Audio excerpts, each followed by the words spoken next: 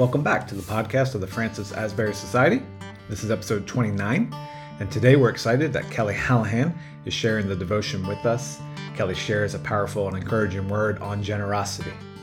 Kelly serves as the Director of Student Ministries here at FAS, and we know that this is the time of year where university students across the country are returning to school. We ask you to pray specifically for the new semester at Asbury University, which will begin on Monday, the 22nd. Let's be praying for these students. Without further ado, here is Kelly's devotion on generosity.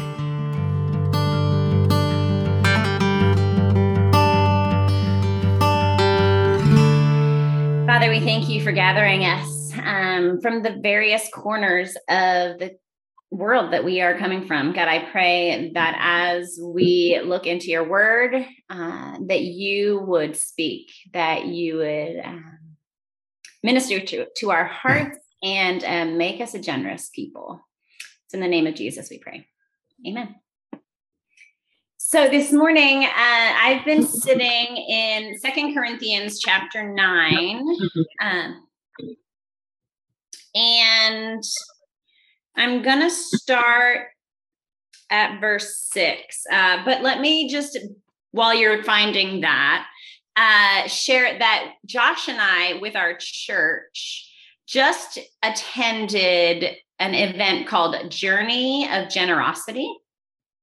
I don't know if you know about the organization that puts on Journeys of Generosity, but they put on these 1 and 2 day retreats in order to spur people to generosity, to gather some friends and like-minded church members and just talk about and wrestle through this concept of generosity. What does it mean to be a generous people? What is God asking of us? And maybe what is he inviting us into in regards to generosity? And so that was in the back of my mind as I was preparing. And then with the Francis Asbury Bible reading set up by Leroy Lindsay, if you have these, are you doing this? I'm loving it. If you don't have it, you can get them from FAS or on their website. I think there's a downloadable PDF on the student ministries page. So if you're looking for a Bible reading plan, I'm really enjoying it. So 2 Corinthians chapter 9, verse 6 says this, but this I say, he who sows sparingly will also reap sparingly. And he who sows bountifully will also reap bountifully. So let each one give as he purposes in his heart, not grudgingly or of necessity, for God loves a cheerful giver. And God is able to make all grace abound towards you, that you, always having all sufficiency in all things, may have an abundance for every good work. As it is written, he has dispersed abroad, he has given to the poor, his righteousness endures forever. Now may he who supplies seed to the sower and bread for food supply and multiply the seed you have sown and increase the fruits of your righteousness, while you are enriched in everything for all liberality, which causes thanksgiving through us to God. For the administration of this service not only supplies the needs of the saints, but also is abounding through many thanksgivings to God. And so these verses that we're looking at this morning, it's a pretty simple math equation or principle that or farming principle, like when you sow sparingly, you reap sparingly. And in my own life, one of the things that as we were leaving Uganda and we were getting ready to come to America, one of the things that somebody prayed over us was that the seeds of generosity that we sowed in Uganda, that we would come home and reap the harvest, that people would be as generous to us in America as we were when we lived in Uganda. And I just want to testify that God answers prayer, that it is true, that as we came back, leaving the mission field, we were homeless and we were jobless, and Josh's parents took us in and we had a home to live in. And we found a job in New Jersey, and then we got a job here at the Francis Asbury Society, and God gifted us a house right where we needed it. And he filled it with furniture from his saints. I'm sitting right now at a table and chairs, dining room set that was a gift, and the couch in our living, like all of these things, like we have lacked nothing not because of our generosity, but because we can't outgive God. And what I want us to think about this morning as we talk about the idea of generosity is not only financial. Like when I say generosity, you think money, I want you to just pause for a second and think about other ways that you can be generous.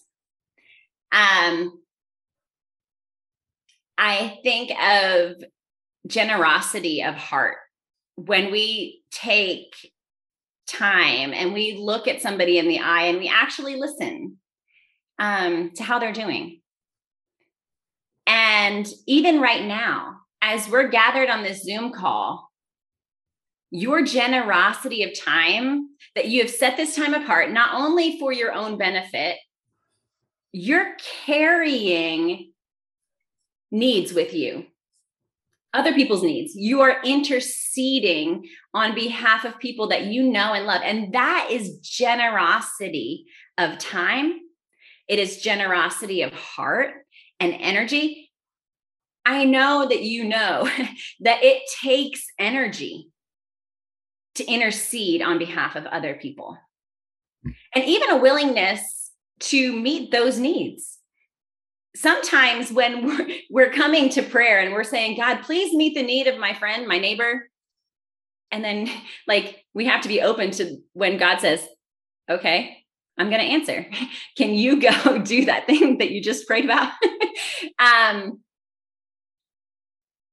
So generosity doesn't always have to involve money. It can, and it does, but also time, also attention, also energy, also prayer. And I want to share with you an excerpt from Margaret Thurkelson's book, Realizing the Presence of the Spirit. It's a delightful book. If you ever wanted somebody to tell you kind of how do I actually experience the presence of God, this is a really great how-to book. But she was talking to her mother, and her mother was nearing the end of her life. And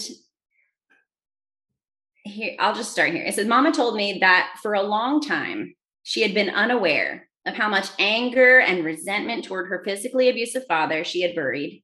She began to see the effects of that bitterness on her body and her spirit. God urged her to lay down all judgment of her earthly father. Everywhere I turned in my daily prayer time, she said, God revealed to me the poison that was spewing out over my life. The damage of that root of bitterness to all of my life was totally encompassing. And so I want to pause there. So the seeds that she was sowing were anger and bitterness and unforgiveness. And when we sow those liberally, we reap damage and poison in our own lives, right? So anyway, she was seeing his prompts, the invitations of the Spirit to really let him have those pieces. to stop sowing seeds of bitterness and unforgiveness. And so then she says, I was praying one day, pouring out all my pain and hurt from the past, and the dear Lord began to rise up in my heart with such love for God the Father. I thought my heart would literally crack open because its depth and magnitude were so overwhelming. In the midst of the washing billows of that love for God, the Holy Spirit began to speak in my spirit, saying, is there enough love for God to let some of it spill out on your human father? Is there enough generosity and mercy in that divine love for him to receive some of it? And then she said, Lord, you know, my human love is so battered and shallow. I do not want to give any to him. I'm not sure there's enough left for both of us. My dear precious one, said Jesus, leave your shallow, muddy waters of human love and plunge into this cleansing river of my love for you and your Father. There's enough for both of you and lots to spare.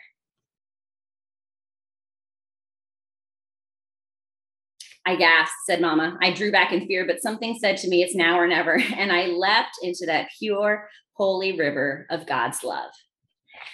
And it just reminded me as I was reading that of this verse here. It says, and God is able, verse 8, to make all grace abound towards you, that you always, having all sufficiency in all things, may have an abundance for every good work. Now, this isn't prosperity gospel that says he wants to give you all things always for your benefit. It's he's able to make all grace abound towards you so that you might have sufficiency in all things and may have an abundance for every good work. We can't outgive God. When we give and we give generously, he makes sure that we have what we need. We can trust him. And I'm just really grateful this morning that when we give, he supplies. It's in verse 10, it says, now may he who supplies seed to the sower and bread for food, supply and multiply the seed you have sown and increase the fruits of your righteousness while you are enriched in everything, not for our good, for all liberality. When you're a clean channel, he can dump his blessings to the world through you. And I think that's as holiness people, like he needs clean vessels that he can just channel his blessings through and his kindness through and his generosity through. And it's so that so that we can all give thanks to God, right? Abounding through many thanksgivings to God. So this morning, as we head into prayer, I would love for us to think about the things that we have, the time, the energy, the material possessions, the finances, the relationships, that we would let the Holy Spirit inspect us and see if there isn't something in our hands or our hearts or our homes that he might not want to use someplace else. And then we can give thanks because he's filling us, he's meeting us, he's using us to meet the world's need. And then hopefully they turn and they see our good works and they glorify our Father in heaven. So yeah, I just want to encourage us this morning to open our hands to God and tell him that all that we have is his, and that he can use it as he sees fit because we trust him to not leave us forsaken or wanting. Yeah. So thanks.